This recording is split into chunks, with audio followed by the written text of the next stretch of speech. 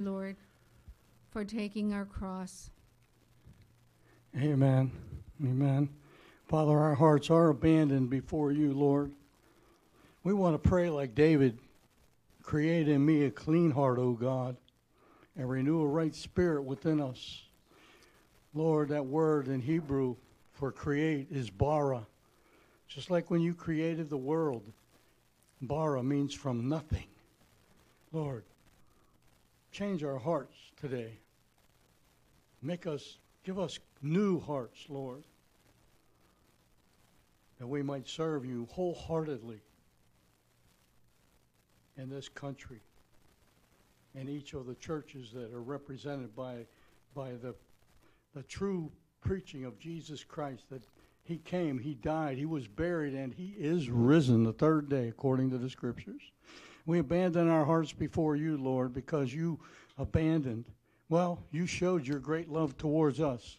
And while we were yet sinners, Christ died for us. We lift you high today, for you are the highest one. And we give our hearts to you, just like we've been singing here all morning and praising you. Our hearts are yours for the taking, Lord, and we give it to you. And we want to fall madly in love with you once again, like we were when we first became believers. We realized who you were. We fell in love with you at first sight, a first revelation. And Lord, today, whether it be a month, a year, a decade, or a century, we want to lift your heart up, high up before you, and we want our hearts to be abandoned before your throne. And we give our lives to you for your service, for your glory. And may others notice and see the presence of your Holy Spirit in our lives as we go about our daily business. In Jesus' name, Lord, let us hear what your Spirit says to the church today. Amen and amen. Again, for those that just tuned in, this is Freedom Church of the Palm Beaches. I'm Pastor Joe Trapani. And you know what? While I was sitting in the back, one of the kids gave me these hearts that they cut out. And, we're singing, I'm thinking David's, created me a new heart, O God. Look at the children are learning what they need to learn. I'm sure that heart in their class back there is talking about abandoning your heart and loving the Lord your God with all your heart, mind, soul, and strength. And that's what it's about here. So thank you for tuning in. For those that just tuned in, you go to our website, Freedom Church PB for Palm Beach, PB for Palm Beach.org, freedomchurchpb.org. Check us out, and you can listen to messages. You can check out who we are. You can check out what we believe in. And you can even donate online. I'm going to tell you real quick what we believe in. Jesus Christ, him crucified, dead, buried, and is risen. He lives here today. Amen, and always will. He lives in my heart and in yours who've accepted him as your Savior. So thank you. In a minute, I'm going to invite Pastor Jim up here, but you can be seated if you want. I've been watching the news, listening to the news. Liz is always listening to the news, and I hear what's going over the air. And I see that the world, the government, certain people in government are coming against the Christian churches. And they're coming against, even in this little church, we must be a heavyweight because the devil sure loves to harass us, And the Lord says to me, go out and anoint your property, this property. Well, we lease this property. So yesterday, I went out and bought a big bottle of olive oil. And I thought, well, I'm going to anoint this property because we're getting some heavy stuff coming at us for the last 2.5 years. And we still got it coming at us. So I went out after the men's group yesterday. And by the way, all those online, you can come to our men's group at 9 o'clock every Saturday morning. 2810 High Paluxo Road in Lantana, Florida, between I-95 and Congress, and you can listen to the messages from what we're teaching back there as the men. And after the men's group, I took that bottle of olive oil. I bought 2 of them. I didn't know how many it would take to anoint this property because I felt like I wasn't just supposed to sprinkle. I felt I was supposed to walk around and just let it drip out. So I walked around these two parking lots, this church on the outside, around the perimeter, and just prayed in the Spirit and prayed in tongues, prayed in flesh and English. That's the only language I know besides some tongues. And I prayed and poured out that oil all the way around this church. I walked around the whole church praying against forces of darkness, against enemies of the cross, against people trying to drive us out, drive out our message. And then I decided I'm going to walk around the church outside the perimeter, of the church, and I did the same thing there. And then, of course, we have a van out there with Jesus is Lord all over it in reflective 6-inch letters. And I walked around the van and anointed this property and prayed.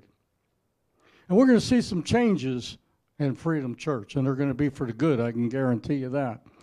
Because, God wanted this property anointed. So I did so. And, some of these people out there, maybe new believers, are probably saying, that pastor's crazy. I don't care how crazy you think I am. Read the scriptures and you'll find out that some of those prophets were crazy. They did some crazy things. And you know what? They did it because God told them to. And that's what I did. So you're going to see some changes in this church coming down the road real quick. I want you to let them know at this church, it's all about Jesus. You know what? People always get into the self-help programs, and I'm not against self-help programs, but it should be Jesus help. Lord help. That's your first prayer. And then go study. And then if what's the use going to a self-help group if you don't apply it to your life? It's useless, So I wanted you to know that so that you know that this pastor up here believes, truly believe. And I hope you do too. Pastor Jim is going to come up. He's teaching today. Chaplain Jim, I should say. He's coming up. He's going to talk about the integrity of a leader's integrity. So that's going to be a good topic.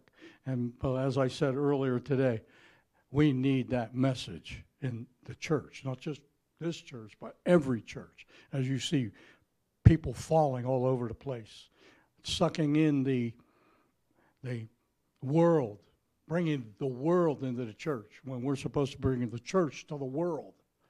We're upside down from what we should be. And it's time to come back. It's time to refresh, renew, revive our love for Jesus. Jim, come on up. You guys stretch your hands forward, and we'll pray for Jim. And I need all the prayer I can get. Amen. Amen. Don't we all? It's a tough world. Amen. Father, in Jesus' name, we come before you with our brother Jim, Chaplain Jim, Lord. And Father, we lift him up to you. Lord, today he has a message that the church needs to hear. And I pray that over on the line, Lord, that people tune in. They need to hear this message. Make divine appointments for them so hear what the Holy Spirit says. And Father, Jim is already anointed, but I pray that you give him a special anointing, Father, for this message that's going to go out today. And Father, I know that Jim will bring all the glory to you and not himself. That's what it's all about. It's all about you, Jesus, not us. Amen and amen. Amen. Well, good morning, church. Good morning. That word that is translated church in the Bible is the Greek word ecclesia, which means the called out assembly. So the church is not about a building, it's about the people.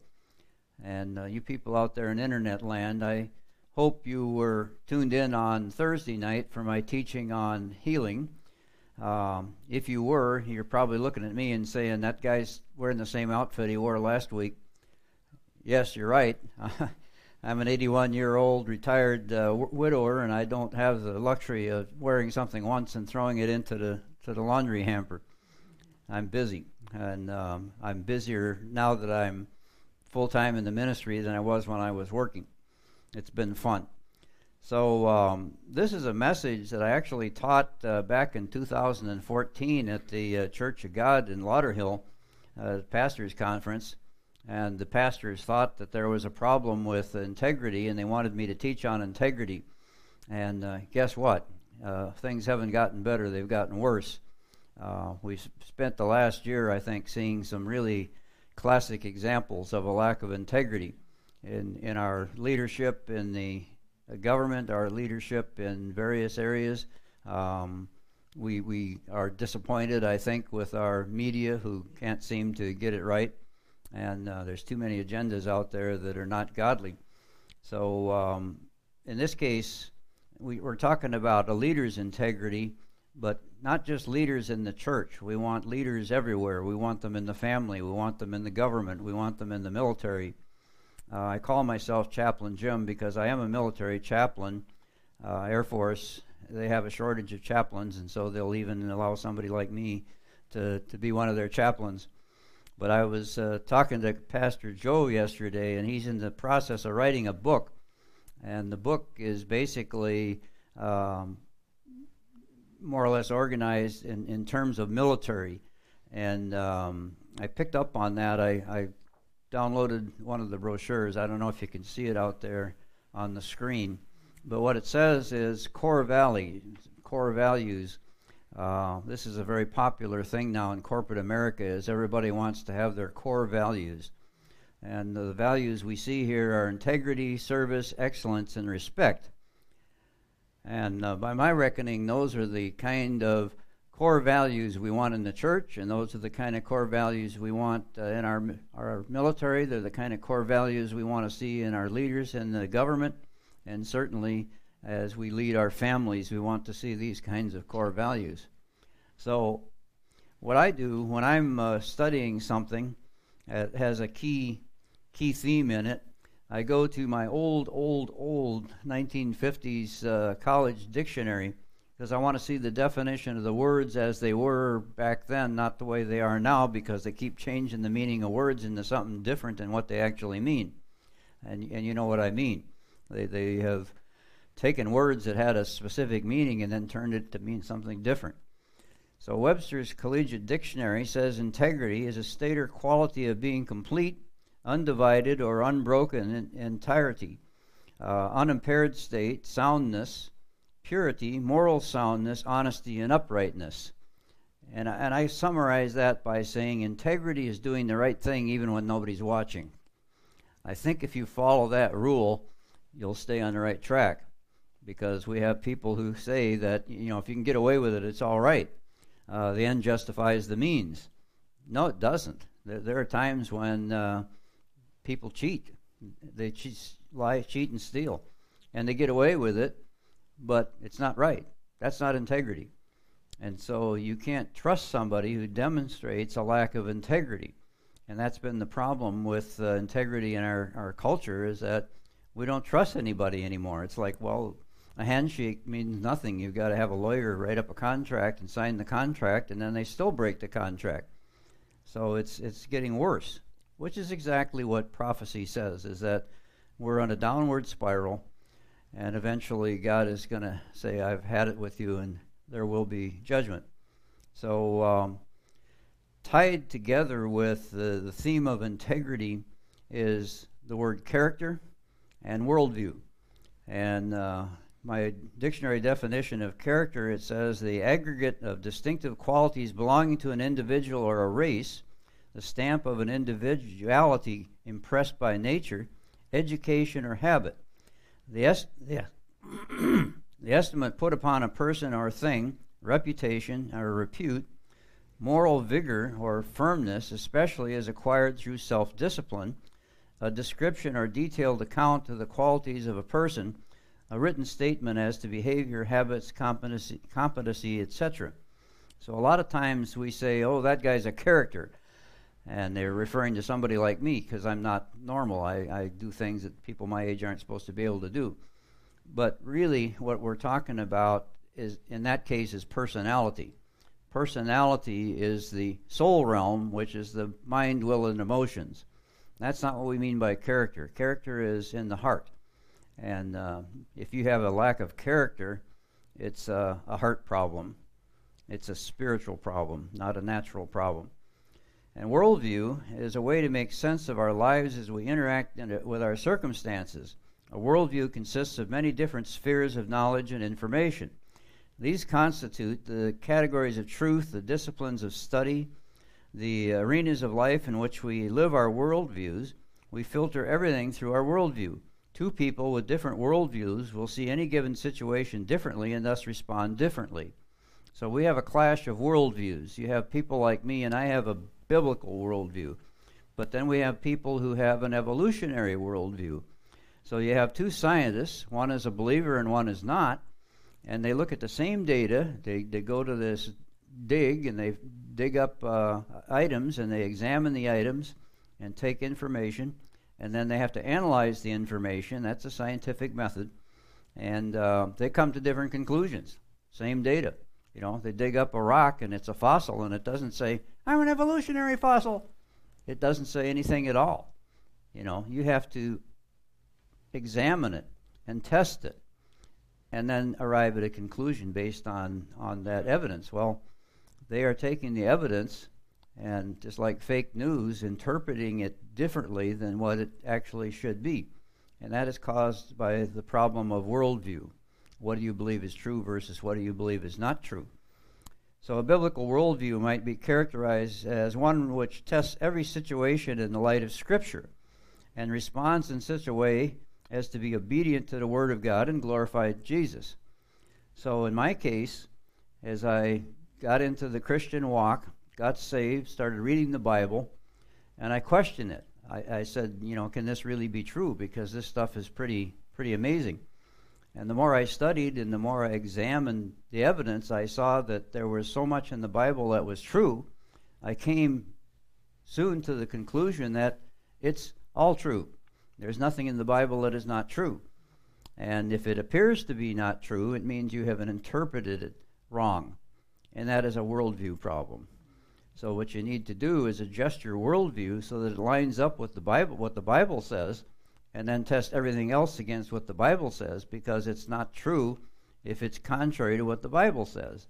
And that's our problem with things like evolution that's being taught in our schools as if it's a proven fact, when actually it's not. It can't be proven. So the Bible has many passages with the word integrity. It speaks often of integrity of the heart, for example, in Matthew 12:34. Another word closely associated with integrity is good character. So the guy who's described as a character, what we really want to be described as is someone who has good character. And this is a problem for the church because the definition of good is an issue with worldview. And so you say, well, I'm doing things that are good, therefore God should accept me. But if it's not biblical, it's good works, but it's described by the Bible as dead works, because you're not doing it for the glory of God.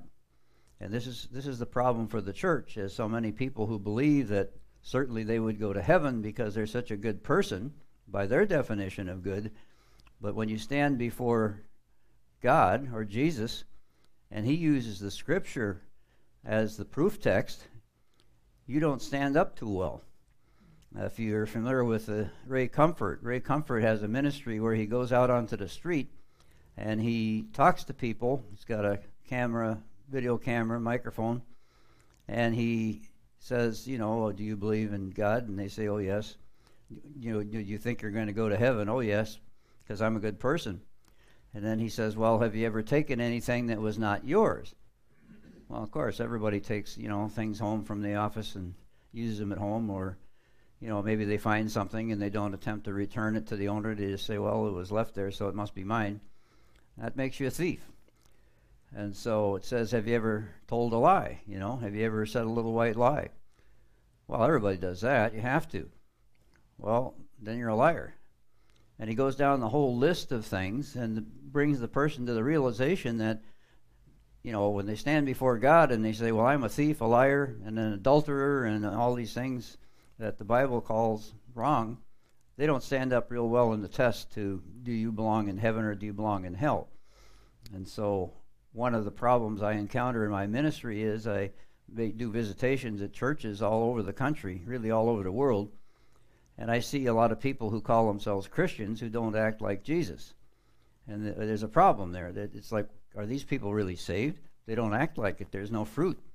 There's foul language. There's fits of anger. Well, that's the fruit of the flesh. These people are living in the flesh. They're not living in the Spirit. And so I ask them questions. I say, tell me what you did to be saved. And they say, they talk about salvation by works, and salvation by water baptism, and salvation by joining the church, and salvation by growing up in a Christian home. These people are not saved, because when you take them to Romans 10:9, where it says you must believe in your heart and confess with your mouth that Jesus is Lord, you say, have you done that? And they say, well, not exactly. Wow, shame on the church for not teaching them that there is only one way to be born again, and you must be born again. Jesus said that. You must be born again. He was talking to one of the leaders in the synagogue, and the guy says, what must I do to be saved? And Jesus says, you must be born again. And he says, I don't know how to do that. Well, that's the problem in the church. If you don't know how to do that, we need to teach people what is important, and that's called discipleship. And we're doing a pretty good job of preaching the gospel, but we're not doing a very good job of discipleship. So in terms of discipleship, we look to our leaders to be, the evidence that we see of what is the right way to behave. And so in the case of the Bible, I like to look at King David. King David is my hero because he did really, really bad things. And I've done really, really bad things. And most of us, if we are honest about it, have done really, really bad things. So, in my case, I can tell you that God still loves me. As pathetic as I may be, because people look at me and they say, you aren't great at what you do, are you? I said, no, but I'm better than I used to be. I'm always improving. I'm trying to get more like Jesus. And that's the objective. Maybe every now and then a wrong word slips out of your mouth, when somebody cuts you off in traffic and you give them a special sign, that's not a very godly thing to do. And the only way you can deal with it is to say, God, I shouldn't have done that. Forgive me. And he will. God loves you. He wants to have a relationship with you, and the only way you can have a relationship with Jesus is to be born again. So in the case of David, we have a foundational scripture here, 1 Kings 9, 4 through 5. Let me look at that.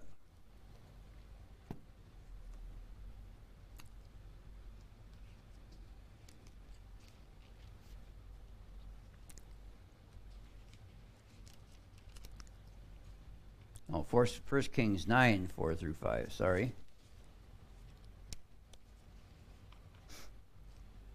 It says, as for you, if you will walk before me as your father David walked, in integrity of heart and uprightness, doing according to all that I have commanded you, and will keep my statutes and my ordinances, then I will establish the throne of your kingdom over Israel forever, just as I promised to your father David, saying, you shall not lack a man on the throne of Israel. So we know that Jesus will occupy the throne of David. And so David is our role model, saying in spite of his shortcomings, God regarded him as a man after his own heart. Back to Romans 10:9, where it says you must believe in your heart. So the heart is the thing that's really kind of an important thing here, and we need to understand what the heart is. Most people understand that we're a three-part being, body, soul, spirit. Where does the heart fit? And that's another whole teaching that I have, because most people don't have a clue what the heart is when you actually examine it and say, well, it's not the spirit, because it can have vain imaginations, it can be evil. That's not spirit. So what is the heart? So you got to believe in your heart, and that's not the physical heart, the blood pump. That's the spiritual heart. So Psalm 15, it says there's character of those who dwell with the Lord. It's a Psalm of David. Psalms 15:1, it says, Lord, who may abide in your tabernacle? Who may dwell in your holy hill? He who walks uprightly and works righteousness. So here comes the word righteousness, which in my lexicon is the opposite of wrongtiousness. If you do wrongtiousness, you can't be upright and be in a state of righteousness. So God really has a problem with righteousness. Sin is not good, but the real issue that God has with us when we sin is that it puts us into a state of unrighteousness. And his real problem is with unrighteousness. We could never be saved if he couldn't deal with sinners, because everybody's a sinner. So when you say God can't come into the presence of sin, well, then how do we get saved? So the real issue is unrighteousness. You got to get rid of that. And how do you get rid of unrighteousness? It says, he speaks truth in his heart. He who does not backbite with his tongue, nor does evil to his neighbor, nor does he take up a reproach against his friend, in whose eyes a vile person is despised, but he honors those who fear the Lord. He who swears to his own hurt and does not change, he who does not put out his money at usury. We're talking about not lying, cheating, and stealing is what we're really getting down to here. And it's pretty clear that that's what God wants. It says, nor does he take a bribe against the innocent. He who does these things shall never be moved. Moved how? From here into the kingdom. These passages define the one of high integrity who walks with a biblical worldview. How does one obtain such high integrity? You say, okay, that sounds good, but how do I do that? That's not easy. Ask God to give it to you. You know, Luke 11, 9 through 10, it says, if you ask, God wants to give it to you. He wants you to have wisdom. He wants you to be prosperous. He wants you to prosper physically. He wants you to prosper emotionally. He wants you to prosper financially. And you can't do that if you don't have integrity, because God's looking for that. He's looking at the heart, saying, is that a heart with integrity, or is that a heart of evil? Psalm 26, it says, a prayer for divine scrutiny and redemption. Again, David's writing, vindicate me, O Lord, for I have walked in my integrity. I have also trusted in the Lord. I shall not slip. Well, Jesus gives us the ability to overcome temptation. The temptation is always going to be there. It doesn't go away. But he gives us the power to resist that. We have free will, so you can fall into temptation. He'll let you do it. But then you will suffer the consequences of your bad decision. And we have a world filled with people who are suffering the consequences of their bad decisions and then blaming it on God. Say, why did God put this on me? You know, I don't deserve this. Yeah, you did. You did something stupid and you're suffering the consequence of it. So God will not always prevent you from doing the wrong thing. The Holy Spirit will lead and guide you and raise a ruckus if you intentionally do something he's showing you is the wrong thing. He'll say, here's the path, walk in it, and you say, well, I want to go this way. And the Holy Spirit's going to be going, don't do that, don't do that, don't do that. And you're not listening because you're hard of hearing. It says, I will wash. Where did I leave off? Examine me, O Lord, and prove me. Try my mind and my heart, for your loving kindness is before my eyes. And I have walked in your truth. I have not sat with idolatrous mortals, nor will I go in with hypocrites. Well, now Jesus did hang out with prostitutes and tax collectors, and he got criticized for it because they knew this, that King David said, don't hang out with, people who worship idols because it's going to rub off on you. And yet we still do want to minister to those people who need to know Jesus. And so this is where you've got to have discernment. How can I discern, what to do that's right versus what's just plain stupid and you're going to get in trouble? It says, I have hated the assembly of evildoers and will not sit with the wicked. I will wash my hands in innocence. So I will go about your altar, O Lord, that I may proclaim with the voice of thanksgiving and tell of all your wondrous works. Lord, I have loved the habitation of your house and the place where your glory dwells. So he's talking about hanging out in church, having a heart of thanksgiving, and telling others about his wondrous works. These are the things that God wants us to do. Do not gather my soul with sinners, nor my life with bloodthirsty men, in whose hands is a sinister scheme. Stay away from the crooks, because there's always going to be crooks out there, and whose right hand is full of bribes. Do we see bribes going on? I mean, there's money going under the table somewhere when somebody who is a relatively normal person, seeks a position, and all of a sudden they're a multimillionaire. They didn't get that through their pay. They got it under the table somehow. And we see that going on. That's a lack of integrity. Do not gather my soul with sinners, nor my life with bloodthirsty men, in whose hands is a sinister scheme, and whose right hand is full of bribes. But as for me, I will walk in my integrity. Redeem me and be merciful to me. My foot stands in an even place. In the congregations I will bless the Lord. So how can we walk in such high integrity? King David tells us in Psalm 101. He's promised faithfulness to the Lord. It says, I will sing of mercy and justice. To you, O Lord, I will sing praises. I will behave wisely in a perfect way. Oh, when will you come to me? I will walk within my house with a perfect heart. I will set nothing wicked before my eyes. In other words, don't look at the bad stuff. There's pornography on that computer. You don't have to look at it. Just don't. And I hate the work of those who fall away. It shall not cling to me.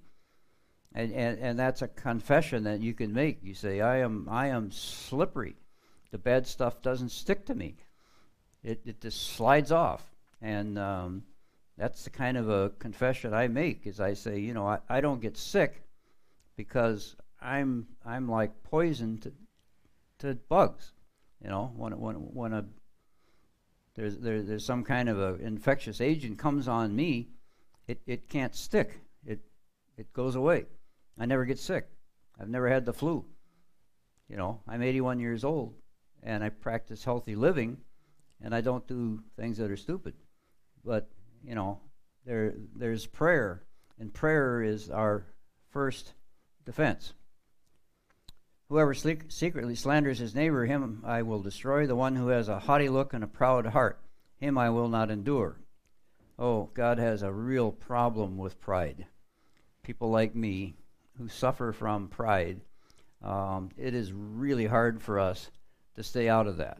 I get criticized for saying I too much. Well, I'm smart and I've accomplished a lot in my life, and I'm sort of proud of that.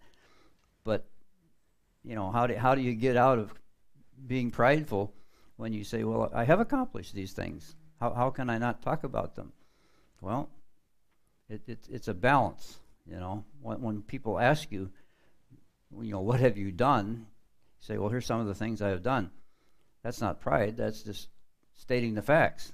The facts are as they are. My eyes shall be on the faithful of the land, that they may dwell with me. He who walks in a perfect way, he shall serve me. He who works deceit shall not dwell within my house. I do exactly what Pastor Joe did. I anoint my house. I anoint the doorknobs. I anoint the corner posts and the lot markers. And I say, no unrighteousness may pass this line. And people come and visit me and they say, wow, your house is so peaceful. Why? Because there's no unrighteousness in it. I don't allow it to come in. And so that's also a type of confessional prayer. You say, that's the reason my house is so peaceful, is that I don't allow wrong things to come into it. I got a filter on the internet.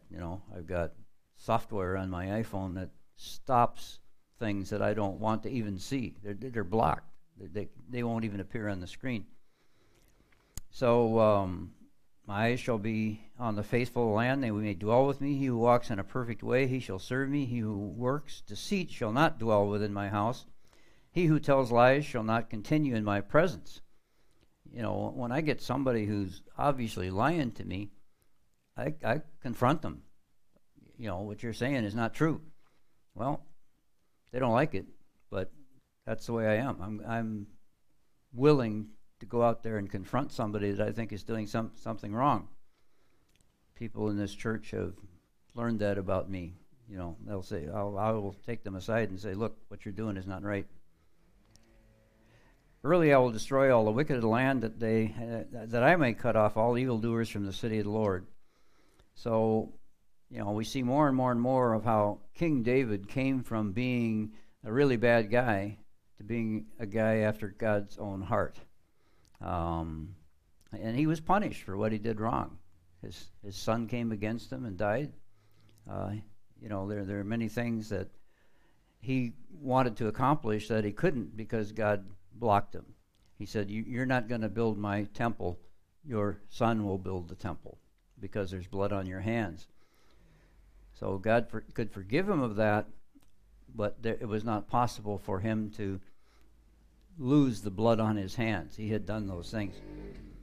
So the way we deal with this is by meditating on the Scriptures.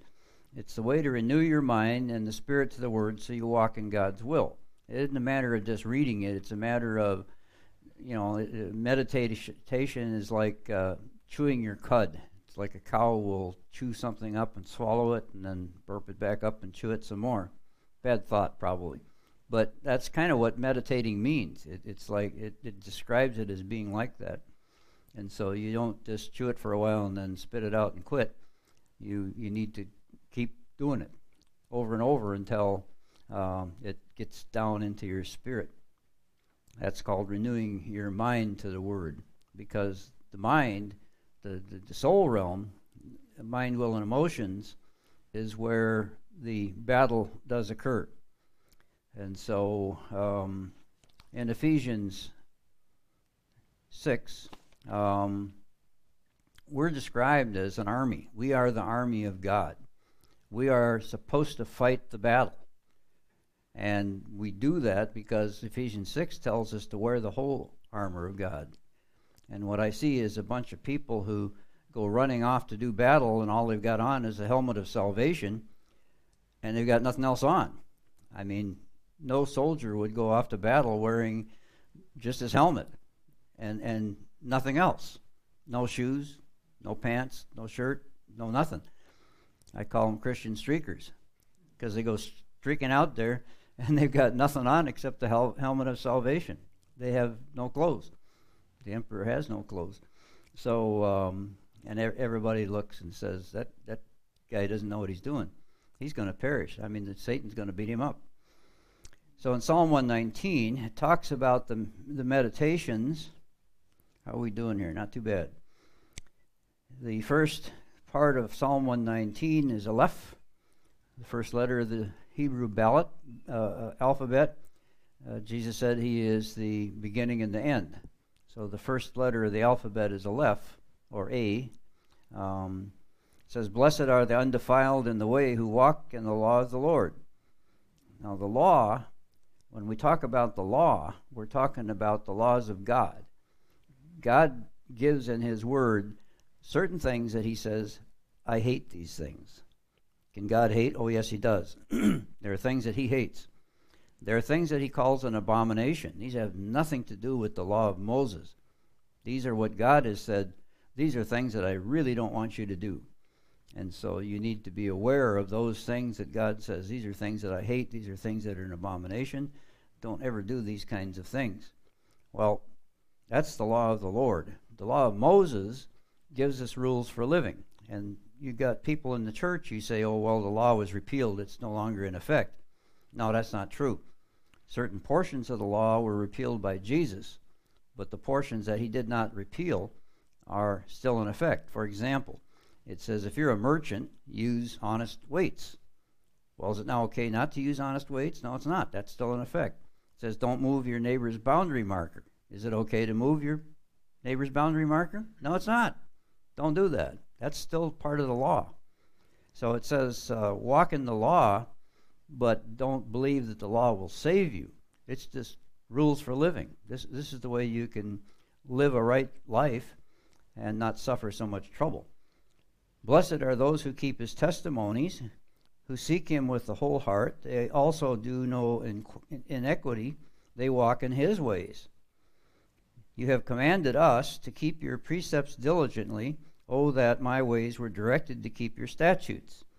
So you got statutes and ordinances. Our ordinances in this country were based on English common law, which was based on the Bible. So most of the laws we have on the books about property rights and such as that actually have a biblical basis. Okay. Keep the statutes, then I would not be ashamed. When I look into all your commandments, I will praise you with uprightness of heart. When I learn your righteous judgments, I will keep your statutes. Oh, do not forsake me utterly. Next letter is Bet. How can a young man cleanse his way? By taking heed according to your word. With my whole heart I have sought you. Oh, let me not wander from your commandments. Your word I have hidden in my heart, that I might not sin against you. So we don't want to sin against God. We don't want to sin against anybody. But in particular, we don't want to grieve the Holy Spirit. When you sin, you are grieving the Holy Spirit. It says, don't do that.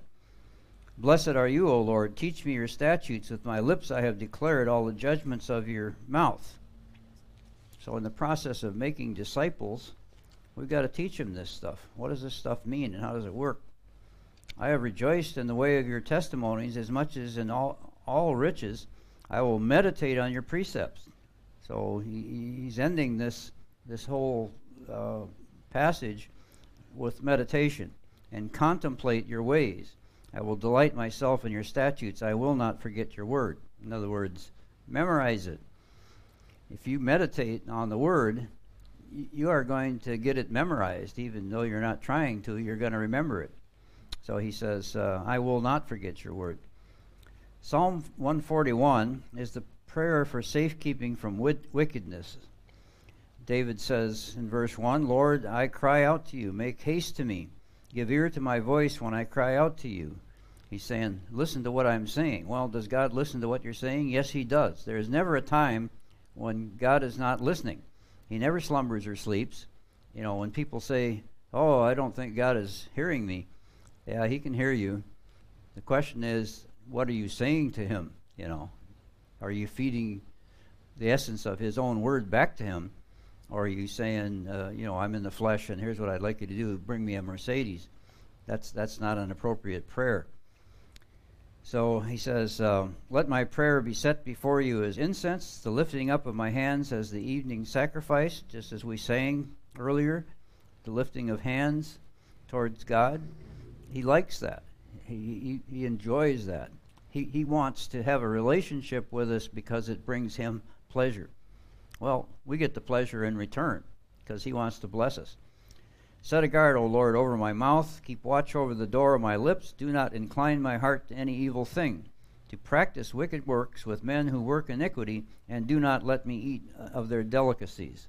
Because the world wants to dangle the worm in front of us and say, here, doesn't that look good to you? Oh, yes, I'd really like to have that. Do you really need it? Probably not. So say, no, I don't need that. Let the righteous strike me. It shall be a kindness, and let him rebuke me. It shall be an excellent oil. Let my head not refuse it. For still my prayer is against the deeds of the wicked. Their judges are overthrown by the sides of the cliff, and they hear my words, for they are sweet. Our bones are scattered at the mouth of the grave, as one who plows and breaks up the earth. But my eyes are upon you, O God, the Lord. In you I take refuge. Back to the psalm that says we abide under his wings. He protects us. But he won't do that if you don't have a relationship with him, just as you don't help somebody that you don't even know. Do not leave my soul destitute. Keep me from the snares they have laid for me, and from the traps of the workers of iniquity. Let the wicked fall into their own nets while I escape safely. So I think I have escaped safely from a lot of things that God protected me from. Crazy driving things where I ran off the road and there happened to be a driveway there, so I just ran up this driveway. Otherwise, I'd have rolled over in the ditch. Why was there a driveway right where I happened to run off the road because I was driving 100 miles an hour? God has saved me from a lot of instances where I did something stupid. And it apparently had a plan that he wanted me to fulfill. Well, what about church leadership? Paul tells us the qualifications in 1 Timothy 3 and Titus 2.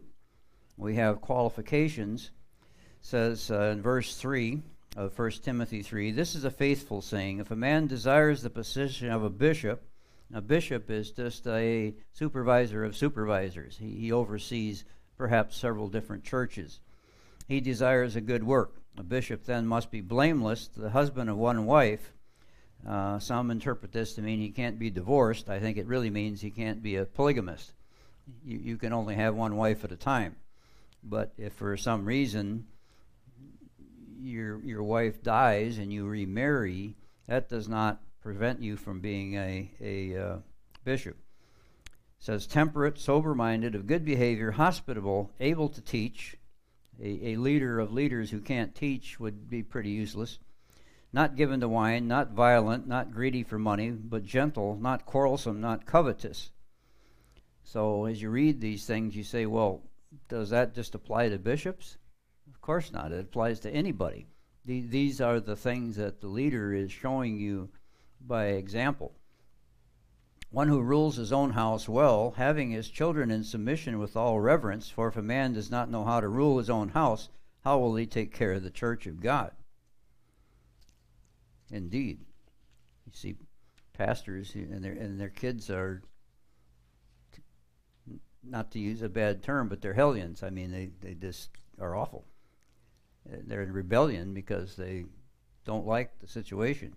Not a novice, lest being puffed up with pride, he fall into the same condemnation as the devil. That was what got Lucifer in trouble, was he got the big head, got into pride, started shooting off his mouth, and God says, you're demoted. You used to be number 2 in command in the throne room, and now I'm sending you down to the earth as a prince. So the prince is one step below the king is one step below God. He got demoted. Just like a military leader who screws up real bad, you don't execute him, you demote him. You send him to some useless command where he can't cause any more trouble. That's what happened to Satan. Moreover, he must have a good testimony among those who are outside, lest he fall into reproach and snare of the devil. Qualifications of deacons. Well, we learned what deacons do when they deek. They were supposed to wait on tables and distribute the food to the widows and so on. They're not to tell the pastor how to do his job. They're supposed to be servants. Likewise, deacons must be reverent, not double-minded, not double-tongued, not given to much wine, not greedy for money, holding the mystery of the faith with a pure conscience. But let these also first be tested, then let them serve as deacons, being found blameless. Likewise, their wives must be reverent, not slanderers, temperate, faithful in all things. Let deacons be the husbands of one wife. Again, I'm saying one wife at a time, not having more than one wife, because King David had lots of wives, and so did Solomon. But God didn't. That was not God's will, that they should do that. Jesus made it clear that polygamy was not right. Ruling their children in their houses, in their own houses as well. For those who have served as deacons obtain for themselves a good standing and great boldness in the faith which is in Christ Jesus. So then it says qualifications of elders in verse 5. For this reason I left you in Crete, that you should set in order the things that are lacking and appoint elders in every city. So he's giving instructions to Timothy, saying, when you go out there, set up elders. Well, what is an elder? It's an older person who has wisdom. That's what an elder is supposed to be. And you have them in every city. They aren't necessarily in the church. They are in the city. And these are people that you can go to for advice because they have wisdom. That's what an elder is supposed to be. He says, as I commanded you. If a man is blameless, the husband of one wife, having faithful children, not accused of dissipation or insubordination. For a bishop must be blameless as a steward of God, not self-willed, not quick-tempered, not given to wine, not violent, not greedy for money, but hospitable, a lover of what is good, sober-minded, just, holy, self-controlled, holding fast the faithful word as he has been taught, that he may be able by sound doctrine both to exhort and convict those who contradict. So we've talked about leadership and integrity as it applies to the church, leadership, but we see that these same principles should apply to people in leadership in any area. There's no reason why you would say the church has a different need than the military or the government or anywhere else. We as Christians should be faithful in all of those roles. We expect people to go out and tell people about Jesus And the only way you can do that is get involved in your community. Find out what the needs are and help fulfill the needs. That's what your job is. And every time you encounter somebody, you tell them about Jesus. So you're spreading the word, but you're also being a leader. So this ties together with several other teachings that I have, which also deal with the heart and the problem that the heart can be evil, and some other related subjects. So I can talk until your ears fall off, but I'm going to quit for the day, and I thank you for listening.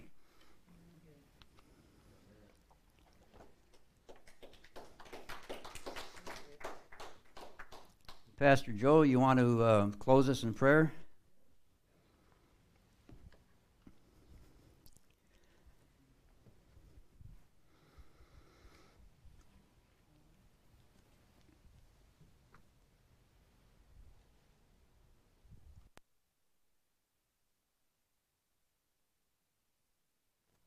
I don't know what's going on, but mic won't turn on. So batteries were good. Anyway, thank you, Jim. The reason why I come up late is I'm back there taking notes. So keep the notes going. I like taking notes because you're using more of your God-given senses. You're not just hearing it, now you're writing it, you're seeing it, and it just weighs better on your heart or your position. So anyway, Jim, great job. We need that integrity in the church, and that just doesn't go for deacons and elders, and it goes for every believer. Everyone that calls himself a Christian needs to have integrity. And as Jim said, integrity is doing what is right when nobody's watching. See, because there is somebody watching. His name is God. See, so you aren't getting away with it. You know, those things that you hide in the darkness will be brought out into the light. So let the church wake up. Let us get integrable. Quit using the language of the world. Quit acting like the world. Take any one of those qualifications. Take all the qualifications for a deacon and an elder. And you can find out what a real Christian's supposed to look like. So let's close in prayer. Father, in Jesus' name, we thank you, Father, for your word, Lord. We needed to hear that message, not just this church, but every single church, every single believer needs to know that. And, Father, I wish that would carry on into the House of Representatives, the Congress, every nation on the face of the earth, Lord God. So, Father, we give this time over to you. Thank you for the word we have heard, and Lord, help us to apply it to our heart, and we know that the Holy Spirit has spoken today. Let us hear truthfully what he wanted to say in our hearts and apply it to our lives. And I pray, Lord, in the name of Jesus, that you would receive the glory as you sit on the throne for your saints who walk on this earth. To you be the glory, Lord God Almighty, in Jesus' name. Amen. God bless you, church. I love you all.